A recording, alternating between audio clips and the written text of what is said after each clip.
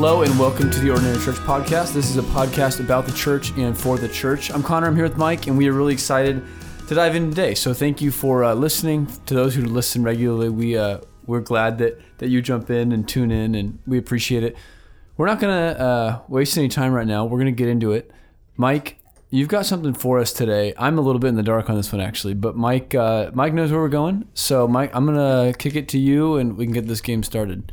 Thank you, Connor. Welcome, everyone. Thank you for joining us. This is a podcast, as Connor said, about the church and for the church, and really want to focus on, God's magnificence and his providential orchestration of all things in the ordinary aspects of life. And I've got a topic. I don't even know how to title this, so you're going to have to come up with a good title. All right. Let me just sketch it out. It's a thought I was having yesterday, and it's not fully formed, but I do have a place in the Bible that I have open, okay? And if you want to turn there, it's 1 Timothy chapter 2. All right, I'm on my way. 1 Timothy 2, listeners, if you want to go there. Well, let me tee it up this way. Here's what's on my mind right this moment, besides the 50 other things that are on my mind. You've got Ukraine issues looming. If you open up any kind of news app, you realize that Russia and Ukraine, there's issues going on, and what will that mean for America, okay? And, if Russia attacks Ukraine, right, China will probably attack Taiwan, and all sorts of speculation on that. And it's just global upheaval, okay? So let's just, on one hand, we call it, I'm going to call it conflict globally, global conflict, okay? But at the same time, and this is what struck me yesterday, so I'm thinking about that, but I'm not thinking very deeply about it because I'm thinking about personal things. Right. At the same time, you deal with personal conflict, whether that's conflict in your own heart level, or people. You've got conflict in your life, and so call it personal conflict. So you got. I guess I want to talk today about how do you navigate, global conflict and personal conflict. And I guess let me just say this: I'm not one that dives into the global. You don't see me, posting all sorts of, personal opinions about that. But I do deal with conflict in my own heart, as well as helping a lot of people, go through conflict and whenever it happens in my own life, right? So what do you do? How do you balance those? What do you do? I'm waiting for you to talk because... I wasn't asking you. You need to have this idea. I don't have these ideas. I told you, everyone, he's springing this on me. So I didn't do my homework on Russia and Ukraine before this. Yeah.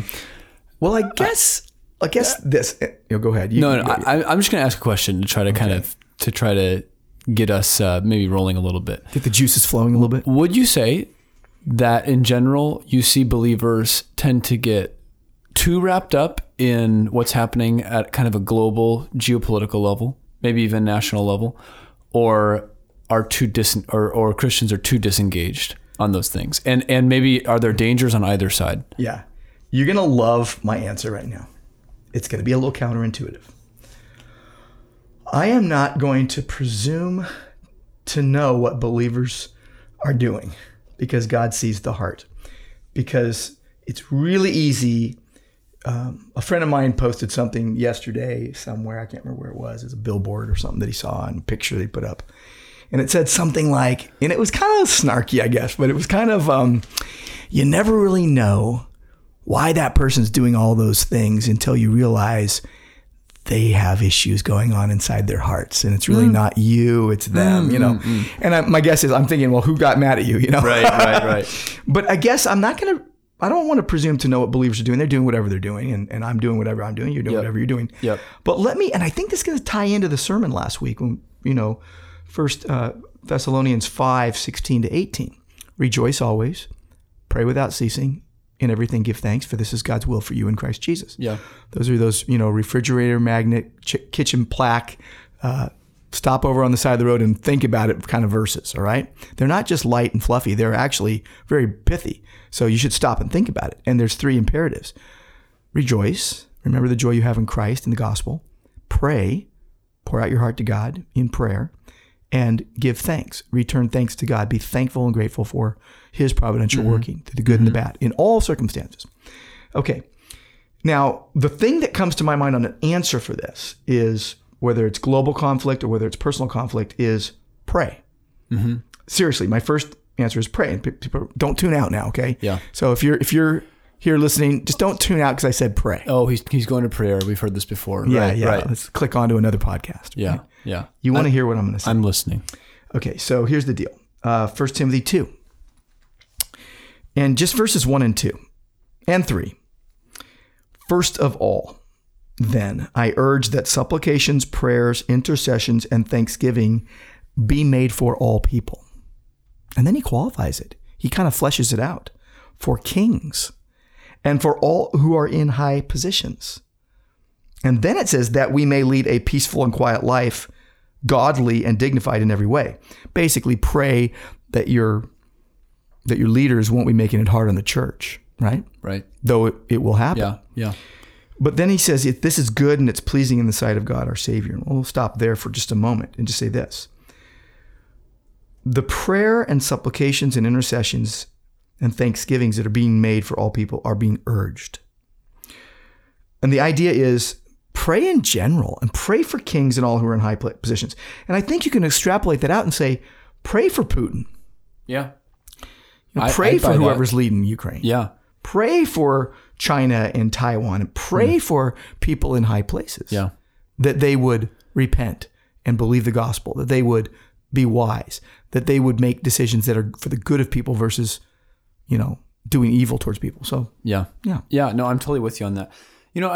Tell me if this is a totally a left turn, but I one thing that comes to my mind when you think about all these things is it's just another reminder of the brokenness of the world, obviously. And it forces you back towards resting in God's sovereignty and also looking towards the new heavens and the new earth, because you just look all around and you see so many things on the national and international level that just remind you, man, people are hopelessly sinful. They're so selfish.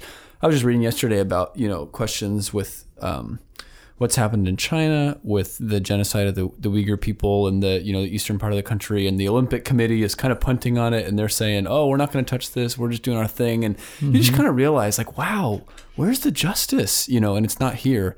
And sometimes I think maybe rather than, putting all our eggs in the basket of, I really hope this country, doesn't get more power or whatever, believers would be better to look towards Christ and his coming kingdom when he rules over the earth, because it's always going to be broken, Yeah. One more thing. I was reading a book recently, or I was just glancing at a book in a bookstore, I'll be honest. Were you perusing it? I was perusing. Did you open it up? I opened it up. You were reading it. Yeah, I was reading it and I didn't buy it because I saw enough to make me think, I think I get the picture. It was this guy who had written one book about the history of the earth up till now from a very, evolutionary atheistic standpoint. And he's writing another book now about history of earth going forward. And the guy starts the book by saying, it's really interesting to think about what the future is going to hold, because it seems that at this point, our civilization has progressed past the point of disease, starvation, these things that used to bother us. And then he said, and war. We're past the point of these global conflicts that are, that tear nations apart. So now we're headed towards this age of human flourishing. And I was just laughing because what a that's weirdo. Exactly, I know. Like, what? Wait, did you name the author? No, I can't. Okay, good. We won't. Yeah, good. Yeah. Forget it. Yeah. I just couldn't. I was just thinking, first of all, what world? Like, literally, what world is he watching? And maybe he wrote it before COVID, right? But even still, regarding conflict globally, what world is he watching? And then two, that's exactly what people are saying in the closing years of the 19th century and the early years of the 20th century. Yes. Saying that, we're heading into this age of human flourishing, and then the world is racked by 2 world wars. So it's just funny the way that things, cycle around, and the same sin is still in everyone's hearts. It makes people do selfish things, and the more power you have, the more you wield that power. And I mean, you read anything, read any of the old history books, read Toynbee, History of the World, you read any of this, you're like, this has been going on since time began, since Babel or whatever. It's like, people are there's going to be, like Jesus said, there's going to be wars and rumors of wars. There'll be all these things upheavaling happening, and just get used to it. There's not this, age of peace, joy, and love until Christ returns and until he restores all things. And, I want to get to the second point. Yeah. So here's the deal. At a more personal level, right? Yeah, on the personal level. So globally, pray. And I really do think that. And let me give you the reason why. I'm going to give you the answer for the personal with a Bible verse from 1 Timothy, but it's 1 Timothy 6. Okay. I want you to look at 1 Timothy 6, 20 and 21. I think this is huge. These are the last two verses of 1 Timothy. So globally, you need to be praying for all people, and especially for those in positions of high authority. But personally, the conflicts that personally happen, those are the ones you can actually do something about. And you should pray and engage. Pray and engage the relationship. Do what the Bible says. Whether it's Matthew 5, you know someone has something against you because you've sinned against them. Go and make it right. And then worship. Then you'll be free to worship. Or Matthew 18, someone has sinned against you. Go and make it right. Either way, you are to be the initiator if you're aware. But pray and engage. And I want to read this verse. It says this, O Timothy. This is 1 Timothy 6:20. O Timothy. What a heartfelt, O Timothy. I love you so much. You need to hear this one last thing. Guard the deposit entrusted to you. I mean, how many times does Paul tell Timothy to guard, the next letter he writes, chapter 1, verse 14, guard by the Holy Spirit that dwells within us the good deposit entrusted to you. Yeah. The gospel and the word of God. And he's saying, guard the deposit entrusted to you. But then he says this, avoid the irreverent babble. You see that? Irreverent babble and contradictions of what is falsely called knowledge, whether that's Gnosticism or whether that's just the chatter in the break room around the water. What is it? The water cooler talk. You know what I mean? Anymore. Yeah. But when you look at those verses, if you break it down, the gospel's been entrusted. It's a deposit, and you're to avoid, literally, keep yourself away from something called empty chatter. Okay, empty chatter, and it's this idea of irreverent babble is what ESV says, but NASB says empty chatter. I like that. Remember, did you ever play baseball? 2 years, machine pitch. So that'll tell you how. Farm league. Okay. Well, I played in a softball game last night. You did? With Landon and Shantae. Well, good job. Did you win? Did you win the game? We did, but in spite of me. Okay. So, yeah. The slow pitch? Yeah. Dude, do you know that you start in slow pitch with a strike on you already? Yeah. I found that out last night and I struck out. The first time I ever played slow pitch, I used to play on a Voyagers team with Mark Van and all those guys. Yeah. And they brought me in and then they kept bringing me in. They even got me a good glove, Because a softball glove is a little different than a baseball glove. Right, right. So, but here's the deal. I didn't know and I took the first pitch and someone's like, you only got one more strike. I'm like, dude. So I was the guy that always swung at the very first pitch. I'm like, it's already 0-1. This will tell you something. Last night, Landon, team captain, tells me as I'm going up to bat, don't be afraid to just take a ball. You're better off when you're just hoping that it doesn't. Yeah, has to hit the plate. And it has to have a certain arc. By the way, since we're chattering right now, because I was going to say something about that, but I'll say it in a minute. There is an idea I said about baseball, but just real quick. When we got in this room, first we did some video devotionals. I did 2 of those. We filmed those, then we do the podcast. And Connor says to me, "Hey, I really like your shirt." And I thought, "Oh, that's nice." When I didn't realize till we were sitting here doing the podcast that he basically has kind of the same shirt as me, except just he has a pocket on his in a different color. That's right. It's one of what is it? A knit long sleeve shirt with a collar? I don't know. A polo, long sleeve polo. Yeah. There you go. I like yours more. They're pretty cool. Yeah. Yeah, so do I. No, I like yours too. No, let's switch. I like yours better. Okay, let's get back to that baseball thing. Irreverent babble, this empty chatter. So I played baseball from, second grade to the 8th grade, pretty much on a team every year. Yeah. Baseball was never I was always a football and basketball guy. Baseball was never really my sport, but I played it. It was 3 sports a year: baseball, football, basketball. Right. And flag football when you're a kid, Yeah. And here's the deal. We had chatter. Hey, batter. Remember that? Hey, batter. Yep. It's just empty chatter to try to throw the batter off. Yeah. Anyway, avoid irreverent babble, empty talk, but also this idea of contradictions. That's in Greek, it's opposing arguments. And guess what? It's the Greek word antithesis. That's the Greek word, antithesis. So it just means an opposing argument, a contradiction of what is falsely called knowledge, quote unquote, gnosis. Right. So it could be, Gnosticism back then. But think about where we live right now, in the time we live, where everybody is an expert on everything because they read it on the internet, Right. And it's like, no, you're not. And maybe you are an expert in public affairs, and maybe you're getting called in by the Pentagon to, brief the, or maybe the president's calling you up and wanting to brief all the chiefs of staff on this, but probably not. I don't think any of our listeners is that person. Is in that position. They're not calling. You didn't get the call yesterday. Okay. But you have a personal issues going on. So I'd say hold the global things lightly and be concerned and all of that, but pray. Yeah. Just pray. Yeah. Okay. And pray for God's will to be done. Pray for peace. Pray for the gospel to go out in the midst of all of this. Okay. Mm-hmm. People read the Bible a lot during wars. Okay. Yeah. But on the personal level, pray and engage to, like Ephesians 4 says, maintain the unity of the Spirit and the bond of peace. Pray, as it says over and over again in the New Testament, to build up one another, edify one another, as Ephesians 4:29. Only such a word as is good for edification, according to the need of the moment, that it would give grace to those who hear. Yeah. So engage. If you have something of a conflict inwardly, deal with it and realize you don't have to say everything out loud. Okay, be very careful with your words. Maybe it's just prayer between you and God, and He changes your heart, and then you move on. Maybe you forbear, but maybe you need to engage with some people to make things right. Or maybe you just need to be the peacemaker, or someone who always kind of looks out to keep the peace. Yeah.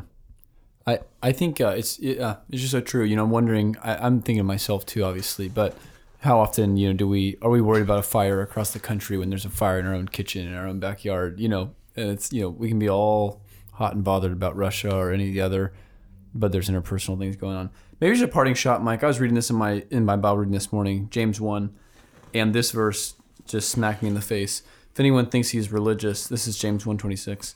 If anyone thinks he is religious and does not bridle his tongue but deceives his heart, this person's religion is worthless.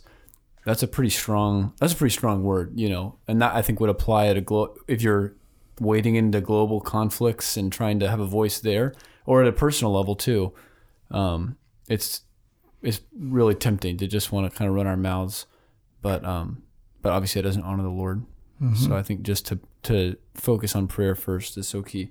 Anything else you got for today? I have one more thing, because you were in James 1, so I quickly looked up James 1, and then I was looking at that verse in verse 22, James 1:22. Mm-hmm. Instead of doing all this, filthy, evil, wicked stuff, in verse 21 it says, "In humility receive the word implanted, which is able to save your souls." Literally, God implants the word in your heart and does the work in your heart. The word does the work, and the word is able to save us. Yeah. But then verse 22, prove yourselves doers of the word, not merely hearers who delude themselves. And I don't know if you've ever looked at that word doers. It's a really interesting word. It's poetes. I don't know if I said it right. Poetes, something like that. But it's where we get the word poet. And it's the idea of a doer, but it comes from this word, to make or to do something. But I just like a poet of the word. What? So it's translated poet, doers of the word, but doers is translated poet once in the... Interesting. I believe it's in Acts 17 when he says, is it Acts 17 where some of your own poets have said, or is it in Titus? Titus. Cretans are always, I think it's 17. Titus. You think Titus? I'm going to go Acts. I think it's Titus. No, it's Acts 17. I was right. Acts 17:28. It is. As some of your own poets said, we are also his children. Yeah. Yep. But that same word, doer. Isn't that weird? Yeah. It's kind of interesting. Yeah, that's cool. But anyway, the idea that we're like handling the word accurately, just bring it to bear in our own hearts, but knowing that God does the work through the word. I just think that there's something there for us that will help us in either considering global conflicts or navigating personal conflicts. Yeah. At the least, it could be a reminder, let's be first in our Bibles and not in the headlines, right? Yeah. Reading the word, letting the word dwell in us richly. I like that. Be first in our Bibles. Yeah. Yes. Absolutely. Mike, thank you so much. Listeners at home, we hope that was helpful to you. And we're always appreciative of any questions that come in. You can always email grace@graceorange.org if you have a question you'd like to hear tackled on the podcast, and Mike and I could try to get to that. But until next time, we hope you have a great week serving the Lord. We love you, and we will talk to you next time on the Ordinary Church Podcast. Have a great day.